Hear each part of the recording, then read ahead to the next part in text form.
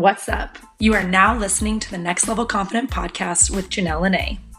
If you are ready to challenge your previous ways of thinking and take action on the bold, purpose-driven life you were created for, you'll want to keep listening. On this show, we will vulnerably discuss finding your purpose in life, strengthening your mindset, building quality relationships, and prioritizing your health. I hope you're as excited as I am. Let's do this.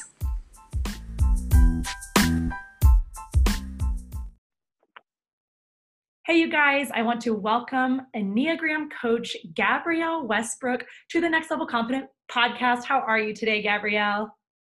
I'm so good. Thank you for having me on. I'm so stinking grateful to be here.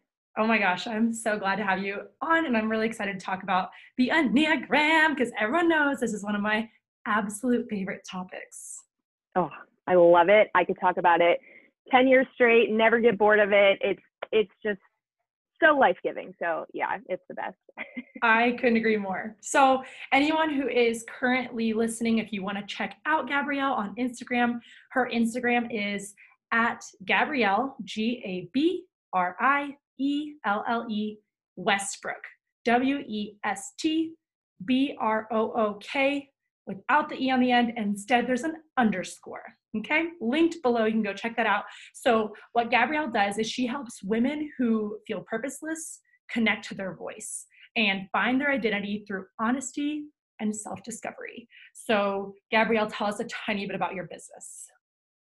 Yeah, so I am an Enneagram coach. I do life coaching for women, just all centered around the Enneagram, just really helping women identify their type and then just do the inner work to become healthier versions of them and just really understand themselves, self-awareness, so that it can flourish into all the other parts of their life.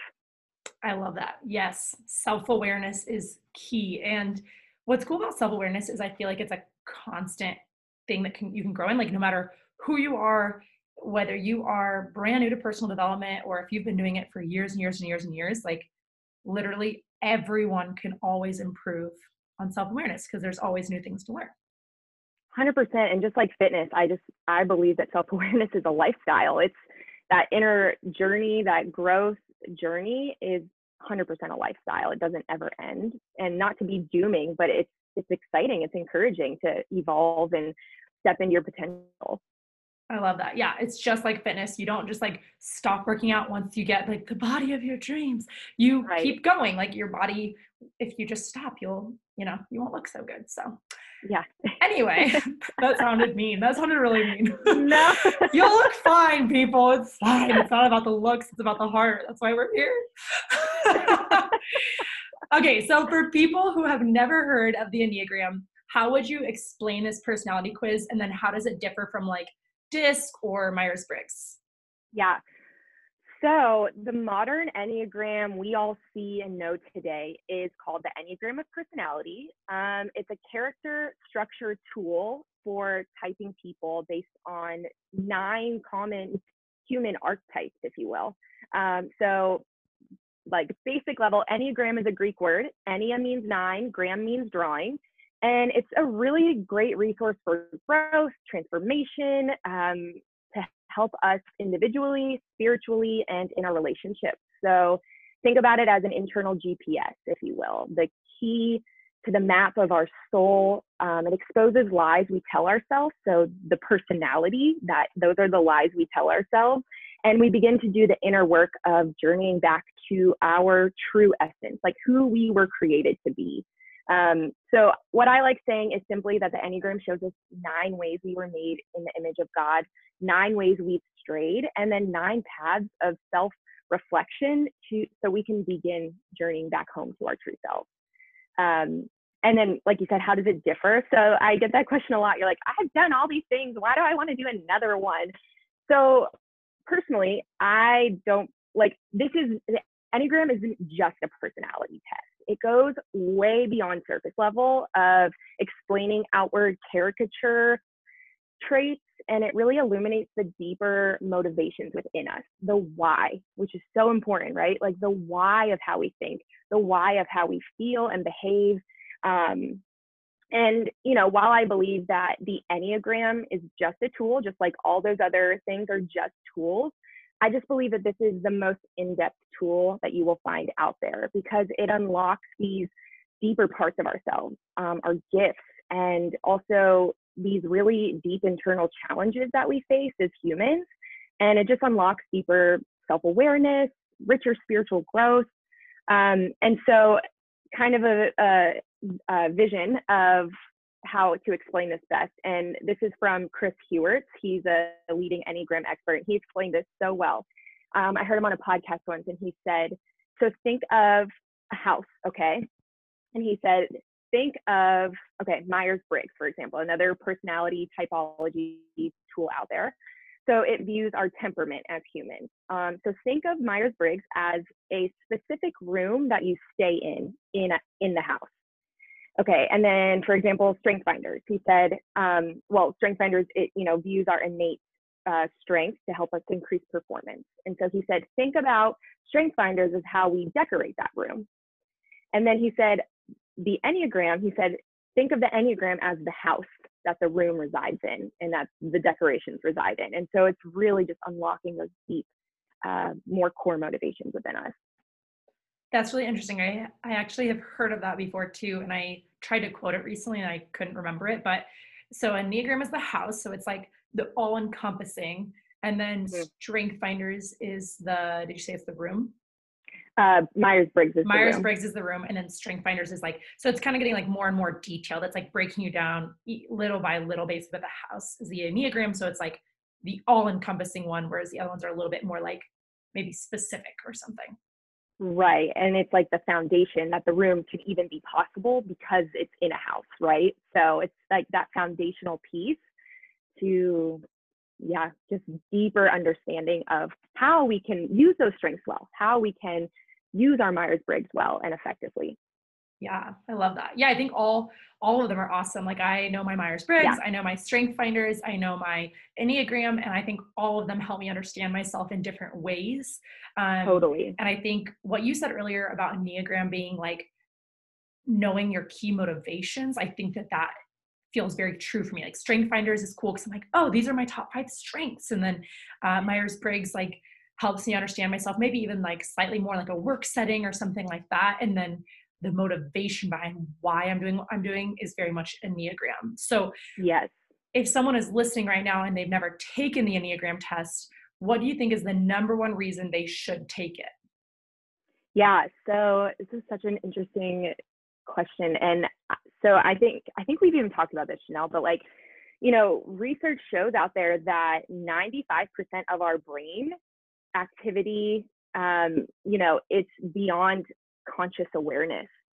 So a lot of the time we are only 5% cognitive of our activities. So the way we make decisions, our emotions, our actions and our behavior. And so all of that is done mainly on a subconscious level. And so, for any listeners out there and just evaluating your own life. So do you ever find yourself in these repeated situations where you can continue to get hurt in friendships, or you continue to have these like toxic relationships in your life, or you continue to have the same argument over and over and over again, or reacting out of anger constantly, and whatever it looks like for you.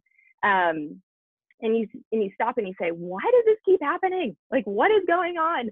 And I just believe the Enneagram helps us like wake up to our deeper core motivations. Like we're going to talk a lot about that today, core motivations, about what's going on like underneath the current, underneath the surface that allows us to live more consciously. So it's a great illuminating tool.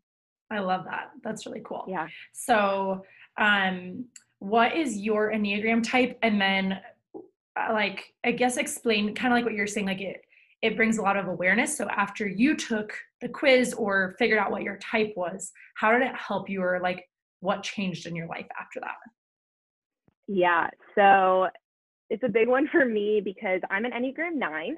And so kind of like I mentioned earlier, it's like 9 common human archetypes. So my archetype, what I kind of represent of human society, human nature, is falling asleep to our lives. And so for me, when I discovered I was a 9, which it took me like 7 months to understand what my type even was, because 9s are very good at seeing and understanding everyone else's point of view, but their own. And so you feel like, as a 9, I felt like I was like, well, I could be that, and I could be that, and I could be that. And then as I just, worked with a coach, and as I listened to podcasts and read books, and I understood, and that's very common for 9s to feel that way. So for me, it just really allowed me to understand what was going on internally and wake up to my life and start to do the growth work, and realizing that when I start to do that work and step into my authenticity and my true essence, that's when the magic happens for me. That's when my life can, I can be conscious and alive and live alive. So it was pretty transformational for me. I love that. So you're saying that like prior to taking it, you just do you feel like you just were being more of like who other people wanted you to be because you were so often like almost being like a chameleon where you were just color changing for everyone or something like that? Or like, I guess I'm trying to understand who you were before and then how this really like actually changed it. Yeah. So the best way I can put it is I feel like I was sleepwalking. Like I was just on autopilot, just doing the right thing, doing what I should do. Also just being so afraid to share my thoughts and my opinions and my beliefs, and using my voice. And, we'll get into this if we do like a little overview of each type, but just, each type has like a childhood wounding message, if you will. And it helped me uncover that a big belief of mine was that I really believed that my voice and my presence didn't matter. And so I was really always kind of falling asleep to myself, falling asleep to my own identity, and just merging with others because it was easier, because I could avoid conflict, I could avoid tension. And so I just became this like blob who didn't have a shape or an identity.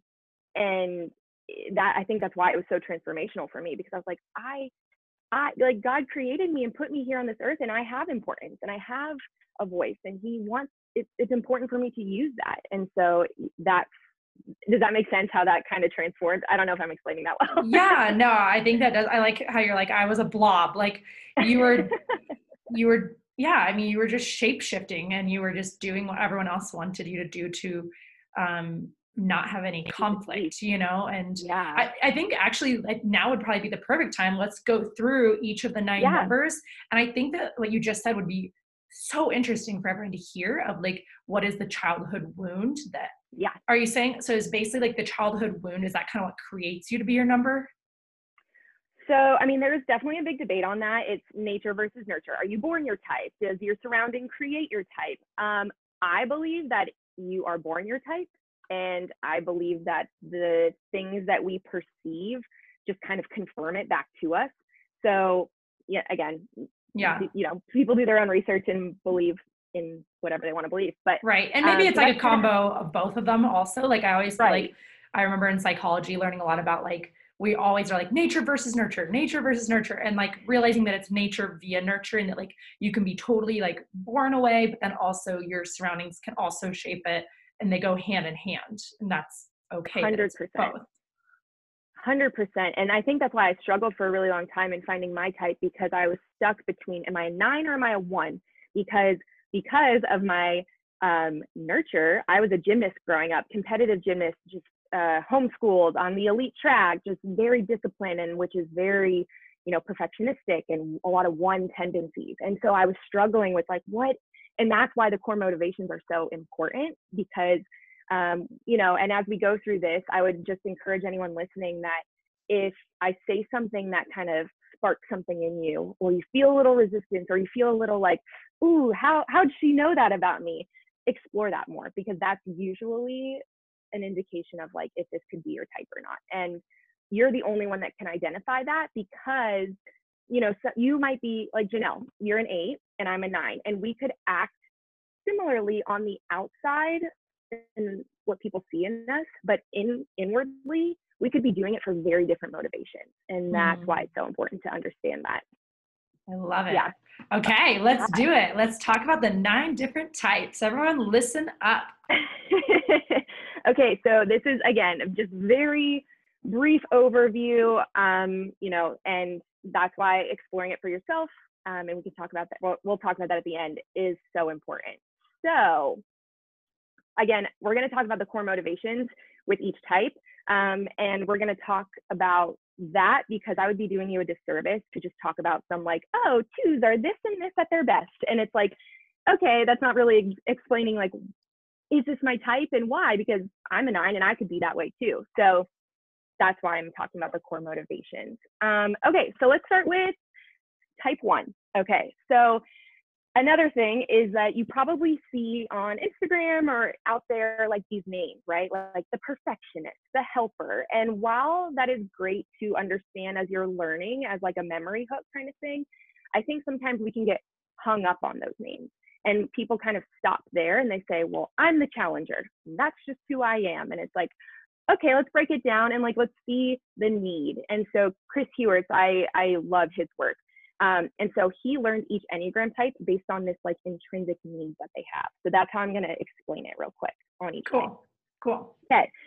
So type 1s have the need to be perfect. So their core fear is being wrong or being bad. Their core desire is to have integrity, to be good, to be accurate. Their core weakness or the passion is they want to repress their anger because they don't want to seem bad. They struggle a lot with resentment and continual frustration. Their childhood message, somewhere in their life, they picked up the message that it's not okay to make mistakes. And so because of that, their heart has this core longing, this message that they've always wanted to hear. And that message is, you are good. That's what they just like desire to hear so much to fulfill that part of them. Hold on, I'm going to say something really quick about the 1. I watched the Taylor Swift documentary on Netflix last night. It's really good. If anyone hasn't watched it, watch it. It's so inspiring. I did try to research this. I haven't found it yet, but I think Taylor Swift is a 1 because she like kept talking about over and over and over in the documentary. She's like, I just always wanted to be good. I wanted to be good. And like, I wanted to make everyone else happy. And when everyone else was happy, that's how I felt happy. And I don't know, it was very interesting. So tuck that away, people. That is interesting. I'll send this to you, Taylor, and you let me know if you're a 1 or not, okay? Taylor Swift, please respond. Please respond. That's amazing. Yeah, I'll have to watch that. It's so, yeah, and once you know these things about people, you can really start to like have empathy for them and like compassion for them, you know? Yes, you like understand why they like struggle with the things they struggle with or they have the challenges they do.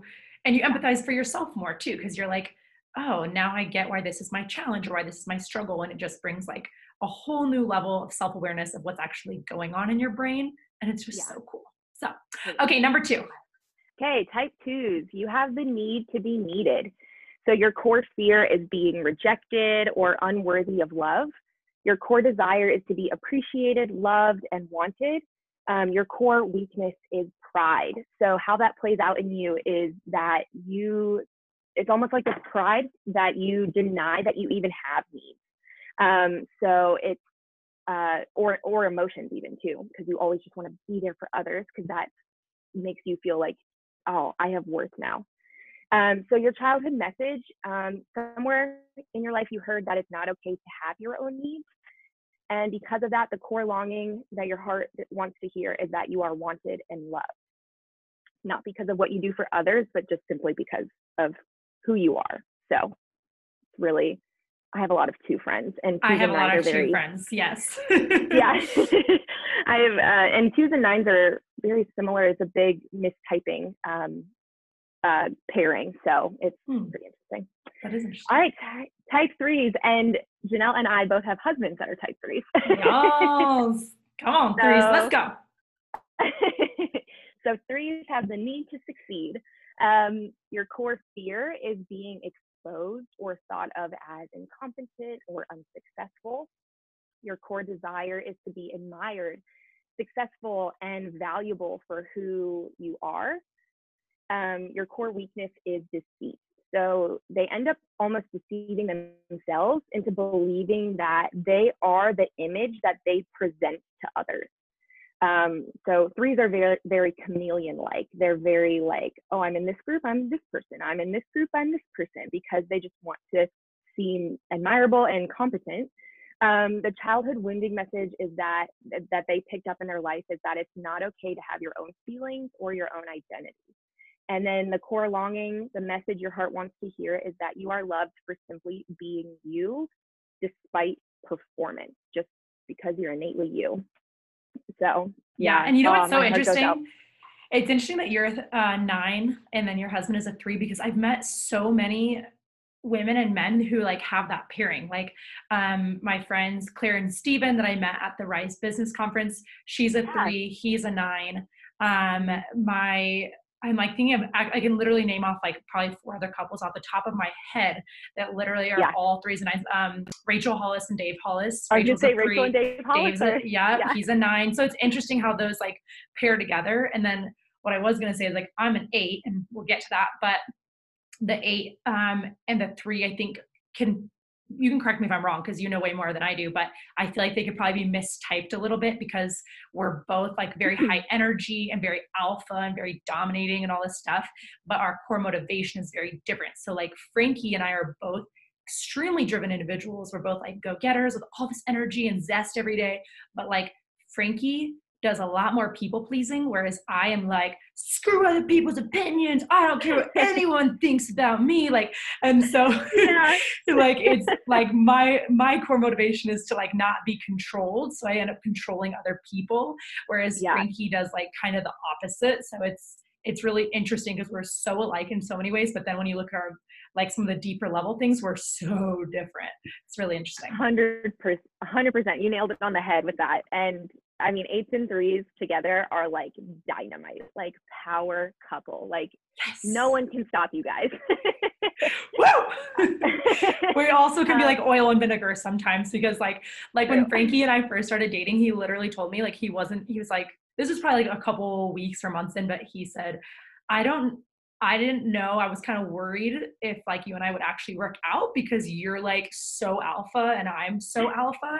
And I kind of didn't think I would ever be with someone who is as alpha as I am. So I feel like, I don't know. I haven't, to be honest, met too many 3s and 8s together, mostly because like they're both such like huge personalities that it's a little bit like they can sometimes, I think, both try to take over too much, and then they get annoyed because they both want to shine, you know? Yeah. But good for him. Like that's a sign of growth that, you know, he was telling himself one story, but then you came into his life and, you know, wondering like, is this going to work? And that's like a sign of growth for a 3, is like doing that inner work to not have to be the, you know, the person of the party and the person in the spotlight, and to kind of share that, like, that's a really big growth step for a 3. So yeah. Good job, Frankie. We're really proud of you. Yay. Oh, I love it. And if we get into it later about the growth and stress paths, that will answer your, 3s and 9s seem to be in relationship a lot, and it'll explain it when we talk.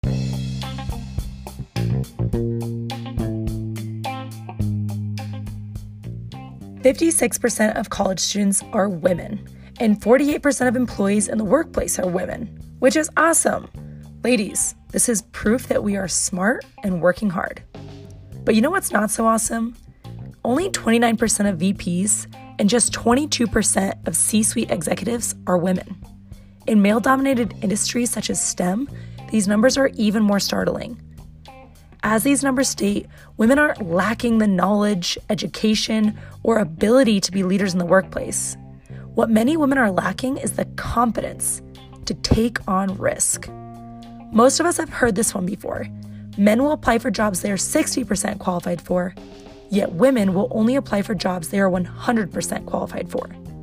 This type of stat also applies to women at their job, not willing to take on that new, unknown project.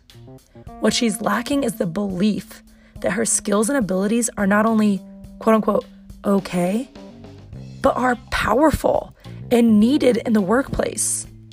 The Confidence Workshop is created to help women dig deep into their mindset and get to the root of this problem. If this conversation gets you as fired up as it gets me, we are now taking applications for this workshop for the ladies of STEM corporations. Please head to our website at nextlevelconfident.com to learn more about the Confidence Workshop. Okay, cool. Okay, Number 4. All right, so type 4 is you have the need to be special or unique. So your core fear is being flawed, insignificant, or emotionally cut off. I like to say that 4s are like, they don't have feelings, they are feelings. Like they are just these like deep emotional people, but at their best, they're so emotionally balanced in that. So it's good when they are integrated into their type. Your core desire is to be unique and authentic. Your core weakness is envy. So there's this feeling in them that they're flawed or that something's missing from them. And so there's this constant comparison to other people. So they're always just kind of dealing with that inner envy. The childhood message that they picked up is that it's not okay to be too functional. It's not okay to be too happy. And so this core longing that they have is to hear the message and believe it, that they are seen and loved for exactly who they are. Nothing is missing from them. So it's 4s are the deep people. They're the friends that you want when you are going through a really hard time. They will make so much space for you. They're yes. Okay, this is a random question, and I just keep like interrupting you. A, because no, you're good. This is good. I have a lot of thoughts, and B, because I'm like, I don't want just like a long list where everyone's like listy. Is there a certain Enneagram type that is like more unique? Like, are there different? I don't know. I think with Myers-Briggs there was like a percentage, like this Myers-Briggs is the most unique Myers-Briggs, or like the smallest percentage of people are this one, or something like that. Is there a certain number that is like the least found, or something like that?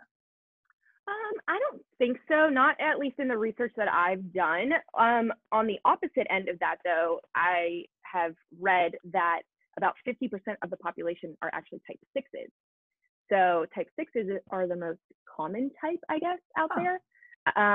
But I guess to your question a little bit, 4s are the most unique, and not how many people are a 4 or not a 4, but just in like their innate design and their innate being, like they are the most unique. But they feel like they don't feel like it, so they're always trying to be unique. So, and they are the most misunderstood. And each type kind of has something like that. But yeah, so I hope that answers that question. Yeah, totally. I don't know for sure that my brother's a 4, but my older brother, I was talking about the Enneagram one time, and he was like, oh, like that sounds dumb. Like not everyone could be put into a box like of 9 different types and like all this stuff. And he was like, you know, I probably wouldn't even be any of those 9 types and all this stuff. And I was like, huh. And in my mind, I'm like, he's probably a 4. And then he stops and he's like, wait, there's probably a type for this, isn't there? And he goes, is there like a type that thinks they're so special and so individualistic that they like couldn't even fit into like one of the 9 types? And I was like, yes, there is. He's like, I think I must be that type. It was hilarious. That's I've heard that a lot about type 4s and type 5s, actually. Like, I couldn't be a type. There's no such thing. And I don't want to be put in a box. And that's not true. Yeah, totally. That's amazing. I love it. So speaking of type 5s, type 5s have the need to understand. So their core fear is being thought ignorant or being invaded, like their boundaries, or having obligations put on them that expends their energy. And I'll get into that in a second. So their core desire is being capable and competent. They want to know. They just want to understand everything and have the answers. Their core weakness is avarice, which is kind of like stinginess, but it's not like a materialistic stinginess.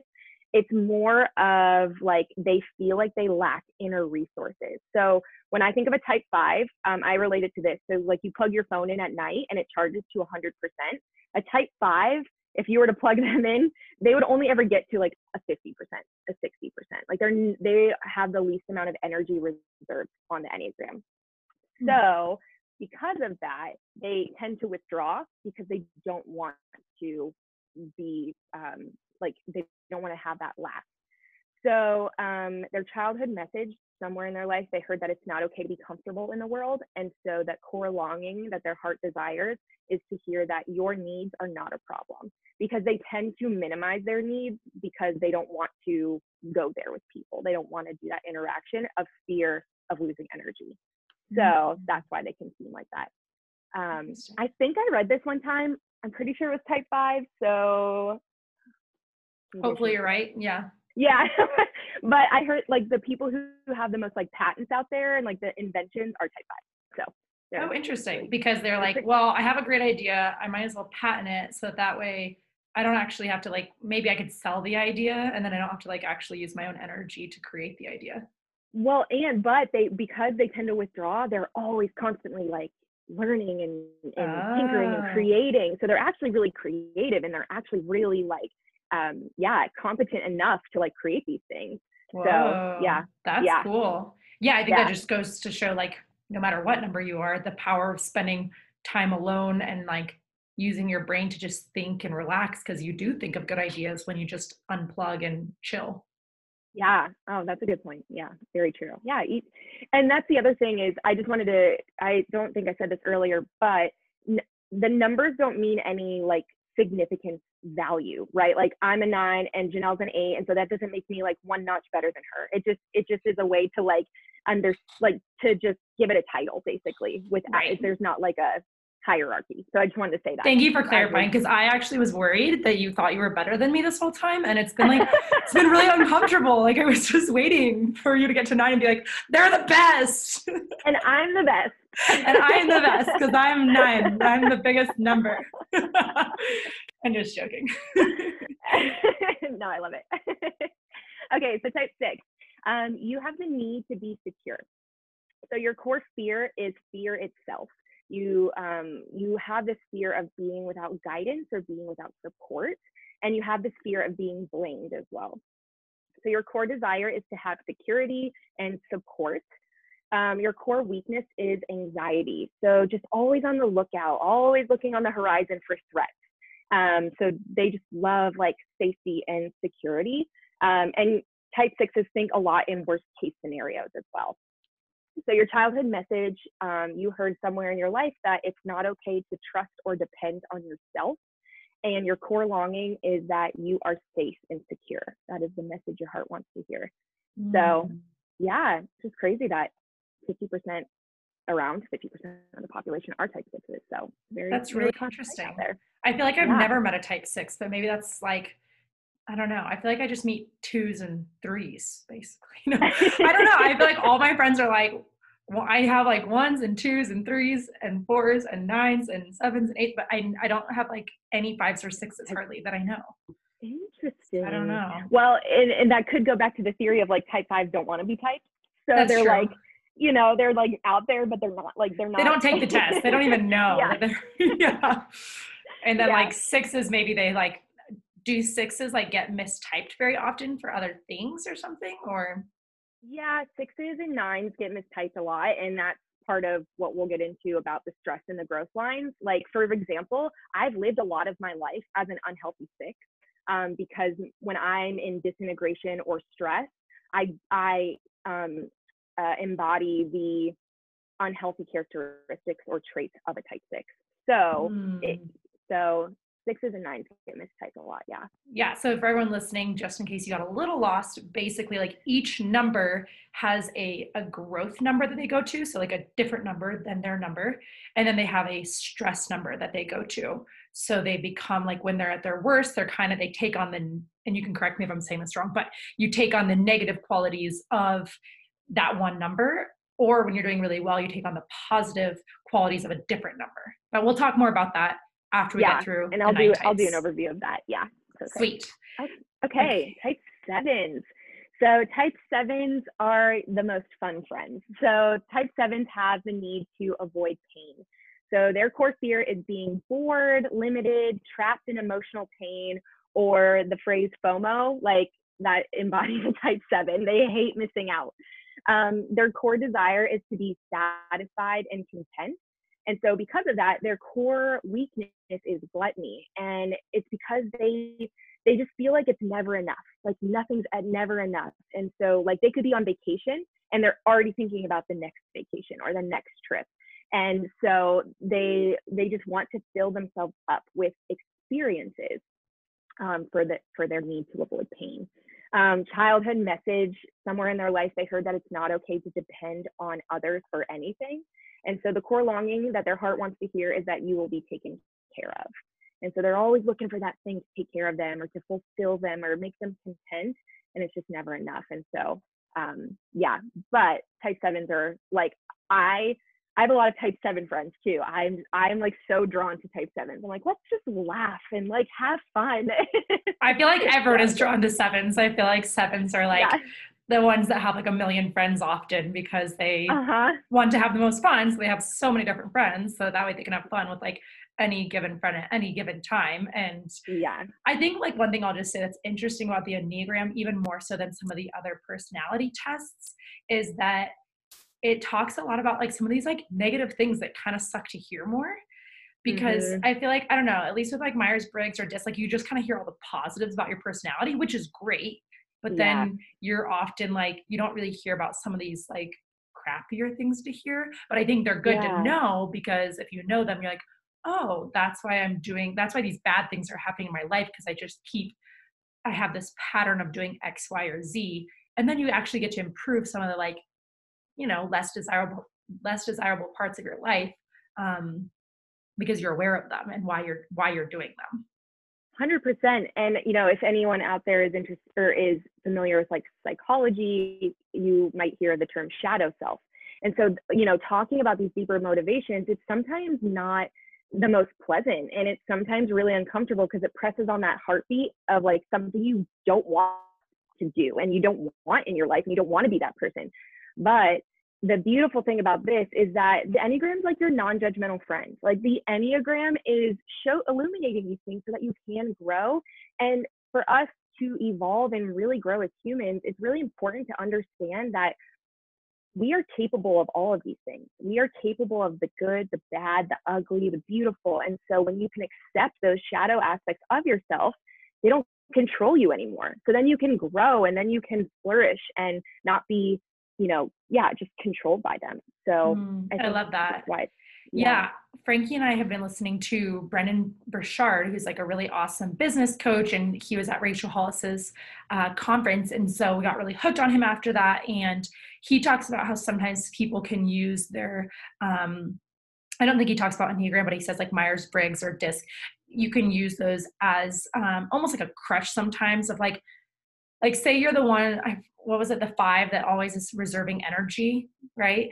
So like say you're a 5, but you want to be an entrepreneur or you want to do like something that would take more energy. His big thing was like, just because you have a certain personality type doesn't mean that you like can't do certain things. Like you might have to, like you might have to work a little extra hard. And same with like the 6, if they love safety and security, is it going to be scarier for them to start their own business without like the safety and security of a career that pays them every 2 weeks? Probably. But does it mean that a 6 cannot be an entrepreneur and start their own business? I don't think so. And I think like we shouldn't use our type, instead of using our type to be like, oh, that's just the way I am, so I'll just always be like that, so too bad, you know, like sorry, not sorry kind of thing. It's instead being like, that is my shadow side, and I get to grow in that, and I still get to make the choice that I get to do whatever I want to do if I put my mind to it. 100%. And a lot of it is like when you're growing, like in your growth path. Like for me, starting a business is like repentance for me. It's like actually using my voice and my presence. And it's so scary for me. It's so hard for me, but that's part of my growth. That's part of my integration. And so 100%, I love that you just mentioned that, because you know, the Enneagram is never meant to be used as a sword or a shield or a blockade of, well, that's just how I am, and I don't, you know, I can't do that, or, oh, you're being such an 8 right now, or, you know, oh my gosh, it's not meant to be used like that. It's only meant for growth, So yeah. Love that. All right, let's hear about the 8. Here we go. This is my type, you guys. I'll tell you all the bad things about yourself. No, I'm just kidding. Okay, type 8.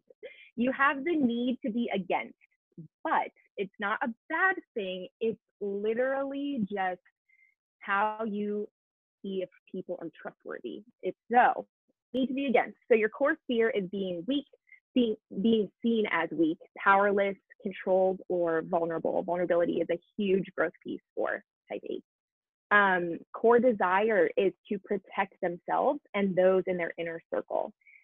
Their core weaknesses the core weakness is lust, but it's not like a sexual kind of lust. It's a lust for intensity. So constantly desiring control or power, or, kind of pushing your way through to get what you want.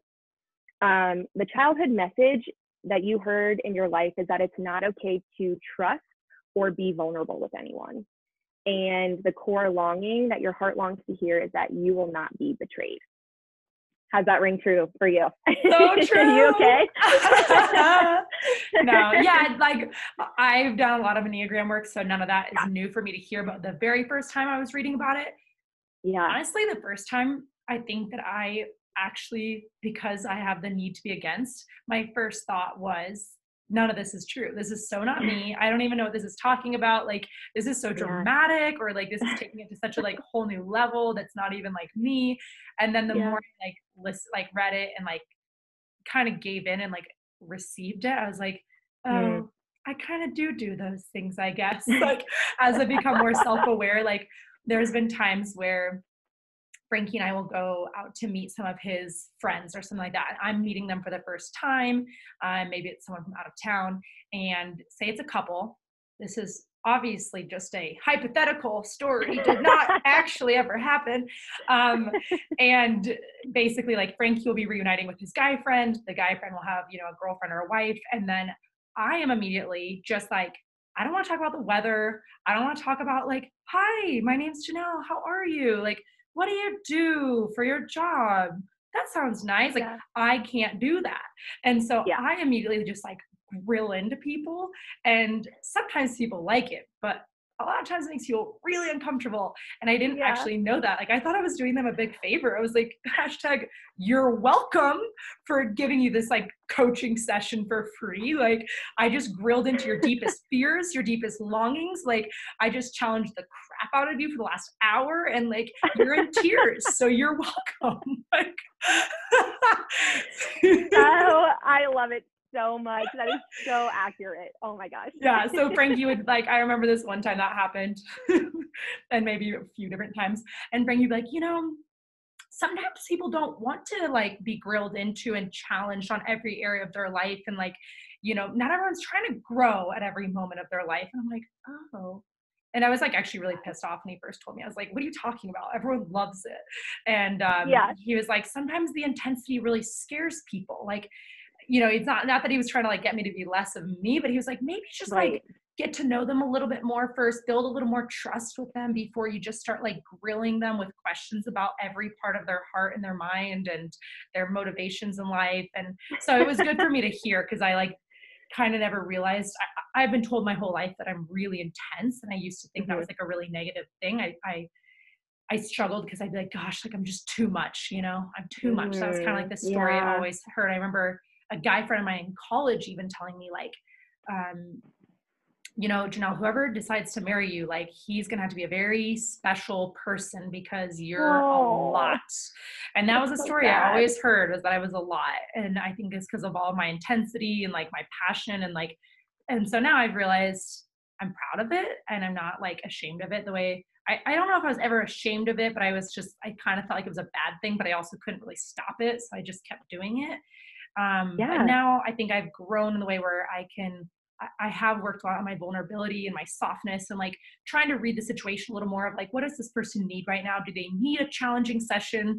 Like whether it's a random girl that's one of Frankie's friends. Let me coach you. Yeah. Like, does she need that? Or maybe she does just want to talk about like nails or like hair or something really basic. And maybe that's okay that we don't talk about every matter of the heart in the first 10 minutes of meeting, and learning to like kind of just maybe ebb and flow a little bit more with like what that person needs, as opposed to like me feeling like I'm doing them this huge favor by like, getting deep into their soul the moment I meet them. So it's been interesting to like learn. I was just gonna say, like, congratulations. First off, like that is huge. Those are huge steps for an 8. So you should be proud of yourself. And I love what you said, like not trying to change myself, because I think like if you just like nailed it on the head. It's like this is our innate design. Like this is how we're created. Like that's not the point. It's to like change yourself. It's just to like grow, to be embodied and integrated in your type. So I love that you said that, because it's not about like changing ourselves. It's about understanding and about giving ourselves compassion for like who we are, and like giving ourselves that permission slip of like, this is who you are. And like, that's okay. It's just like learning for an 8 to be more vulnerable and empathetic to others. And also creds to Frankie. He's on that like growth, like knowledge. He knows like, hey, let's like try this. And this is like, that's awesome.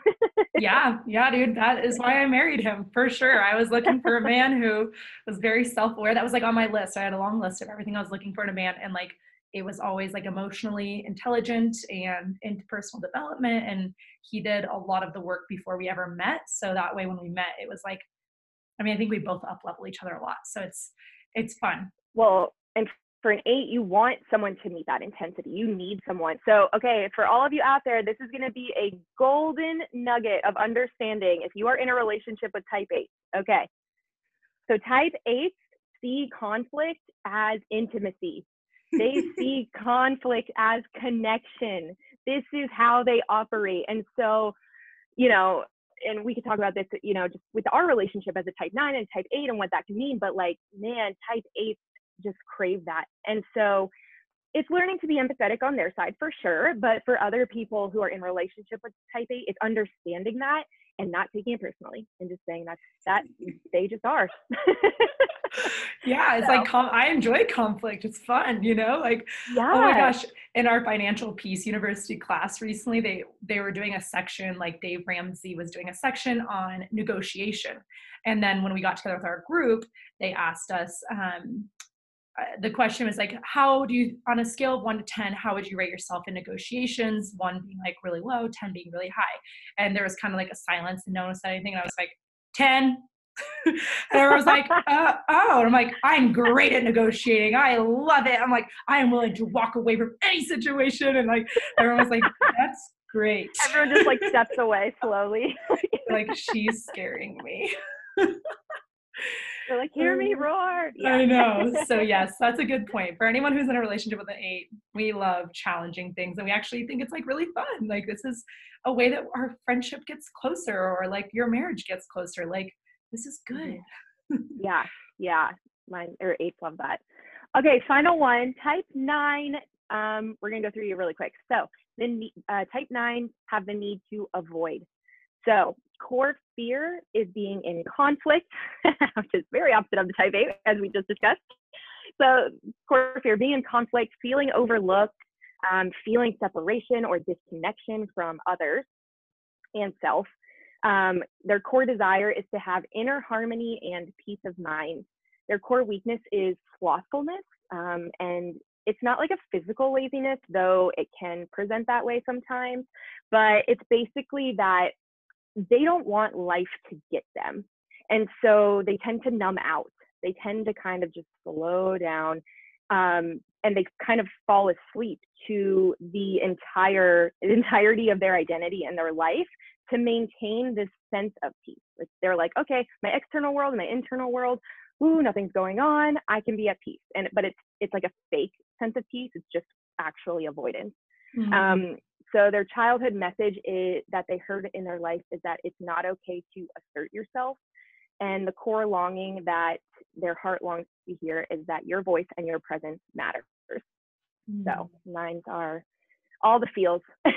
That's good. I love that. Yeah. So I don't think we have time to go through each one and explain the whole like growth and stress thing, but maybe I can maybe do like an overview. Maybe just talk about yours. Like, what is your growth and what is your stress? And then that way, if anyone hasn't studied this part of the Enneagram, or if they've never even taken the test, they can look into this part and then apply the information for themselves. Yeah, so kind of like I said earlier about it being the Enneagram, the symbol itself is kind of like the map of what that internal GPS means. So like I said earlier, so if you look at the symbol, whatever number, there's always 2 lines going out of it. So those are called your stress paths, or your disintegration line, or your growth path integration line. And so you are always and forever your dominant type.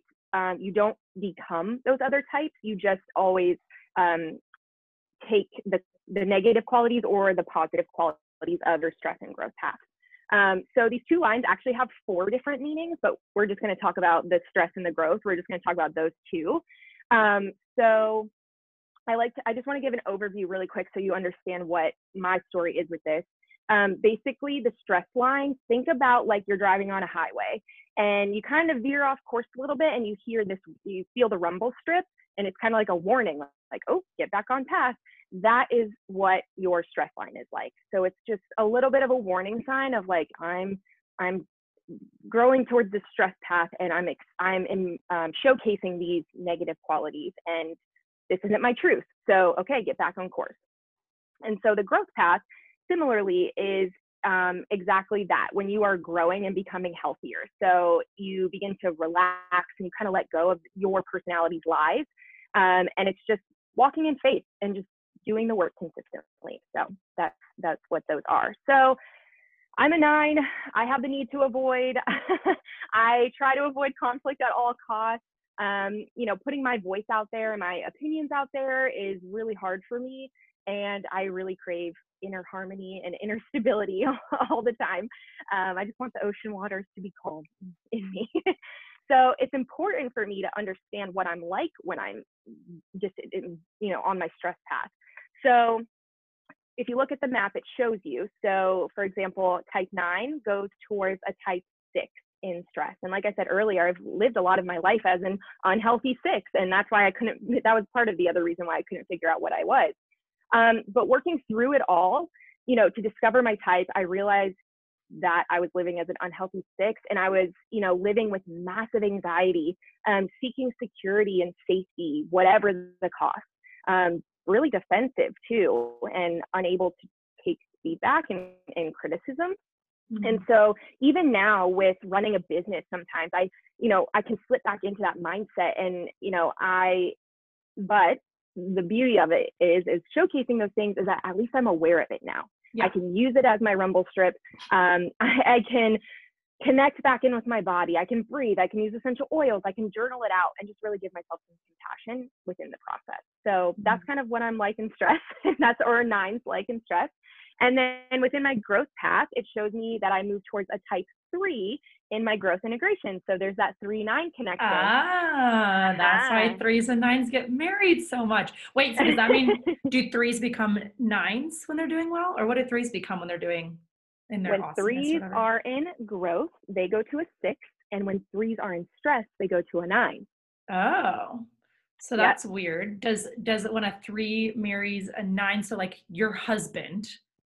Yeah, I mean, I'm not trying to say anything bad about you, but like, I guess like you're in your Enneagram, you're kind of supposed to in growth be more like him, but he's kind of like in stress would become more like you.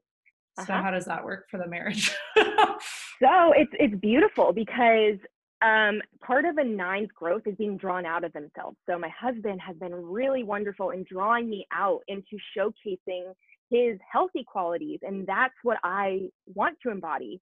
And for me, being a 9 and he goes to a 9 in stress, it shows him what I was like when I was unhealthy. And it's almost like a bigger rumble strip for him. He can see, oh, this is what I feel like. And it's a connection too of like, and it allows for honesty. Hey, I'm not feeling my best right now. You know what this feels like. And so that it kind of works in that way. And especially for 3s and 9s, it's really beautiful because, we're all human beings, but I always say type 3s are human doings. And so it's like they can, and 9s are like at their essence, they just want to be, and they're just so good at being. And so that also, I can help him in that way to draw him out of that. Got to be successful, got to work all the time, to just like, let's take a second. Yeah, like you help him relax more, whereas he helps you like be more driven or achieve more and like be willing to maybe get uncomfortable. Yeah. Action. That's cool. Yeah, I feel like go ahead. Oh, it's like that for every type too. Like it's like that for every pairing. So it's like there are growth and lessons with it. It's not like one type is better with another. It's like you can learn and figure it out. That's what this is here for. Yeah, and like I was going to add to that and say, you know, Frankie and I, when we were getting married, and of course I had him take the Enneagram. I make everyone take the Enneagram. If you're a friend of mine, like I have some friends who haven't taken it. Like this one friend of mine that I go to church with, and every time I see her, I'm like, did you take it yet? Did you take it yet? Like, I don't even want to talk to you until you've taken your test. No, I'm just joking. But anyway, I made Frankie take it very early on, which I would always do with guys I was dating because I wanted to be able to understand the relationship. I actually Naturally. I mostly only dated threes. It was really weird. Usually I would date 3-wing 2s, but Frankie was my first 3-wing 4. So I'm thinking That's what my husband is. Oh, look at that. 20 years. But then I like always wanted to read. I mean, honestly, I would do this literally with the guys I was dating, even like before Frankie too. I would have them find out their type. I would know my type. And then I would look, there's a part, I don't remember where I looked it up, but I probably just Googled like type 3 in relationship with type 8. And it would say like, here are all the things that are awesome for those two types. So for me, you know, and Frankie, it was, you guys are both going to be powerhouse, very driven. It's going to be very dynamic. Like they're going to support each other to like crush their goals and like all that kind of stuff. But then it talks about like the problems that can happen. Right. And so our problems that can happen is like, we can both tend to be workaholics. So we can both work too much. And like, so, you know, we have to be sure to like support each other in taking relaxation and peaceful time to not work that hard. And I don't know, there was other things, but it was helpful for us to realize, okay, these are going to be our challenges that might come up because of us two being together. And this is how we can kind of nip that in the butt before that even happens, which I think is so valuable in any relationship, but especially like a significant other partnership. Totally. And it's so beautiful. It puts words and then allows the space for honest and open communication and just like major compassion and understanding for yourself and the other person. I like that. Yeah, like it puts words to it. I think often when you figure out your type, you know, it's sometimes like the things you're reading, it's a little bit like, oh yeah, I kind of knew that, but you never were able to articulate it quite right. And so every client that I've had that has taken the test, because I made all of my clients that went through Next Level Confident take the test because I wanted them to understand themselves better. And every single time my client would say, yeah, it's kind of crazy. Like the way that it worded it, like it's so true. And I knew it, but I never put words to it. So to put words to it, it was like freeing and like also made, you know, some of your darker parts, it makes you feel better to like, oh, this is normal. There are other people who have these same challenges as me. And now I can put words to them. Yeah. And that's the beautiful thing is when I talk to people about it or work with people in doing their work with the Enneagram, I always make sure to say like, I'm not telling you something that you don't already know. Like I am just giving words to this thing that is so innately in you. And you've probably felt it for most of your life. You just didn't know how to articulate it. And I just think that's so empowering because it's like, we can take ownership of our lives. And it's not like, I need you to tell me all these things about me. It's like, oh, this is within me. Like it's crazy. I love that. That's so good. Okay, so in wrapping up, would you mind giving everyone who's listening one SMART goal that you want each listener to take action on after listening to this podcast? Yeah. Okay. So if you are like brand new to the Enneagram and you're like, what the heck is this thing? And I don't even know where to begin. I recommend taking an assessment, knowing that an assessment isn't necessarily going to be the most accurate thing, but it's a great baseline. It's a great place to start. And we can link, there's a very credible free quiz that I always recommend to people. And it gives you like a percentage of all the types of where you might fall. So at least you can say, okay, I could be these 3 types. These are my highest scores. And you can go then read about them. And because that is where you actually start to understand and identify with a type is when you read about them. So 100% take a quiz and get a baseline of what you might be. And then reading about them is a great place to start on the Enneagram Institute online. You can just go on and there's so much free information on that website, and you can just research and read about these types. And if you're new and you're like, oh, I don't know, like I could be one of two or one of three and I can't tell, I always recommend clients or people that I work with, just try on a type. Just try it on and say, okay, I might be a type 9. So I'm going to try on a type 9 for a week. And I'm just going to go through my life. And the things that I know about a type 9, I'm going to see how I react, and I'm going to see how I feel, and I might journal about them. And then the next week, you're like, I might be a type 2. So I'm going to try on a type 2, and I'm going to see how it feels in my life. So I always recommend that too, just because no one else can tell you your type. It's really, it is on you to figure that out. So that's, newbie or anyone, if you're still deciding, that's a great place to start.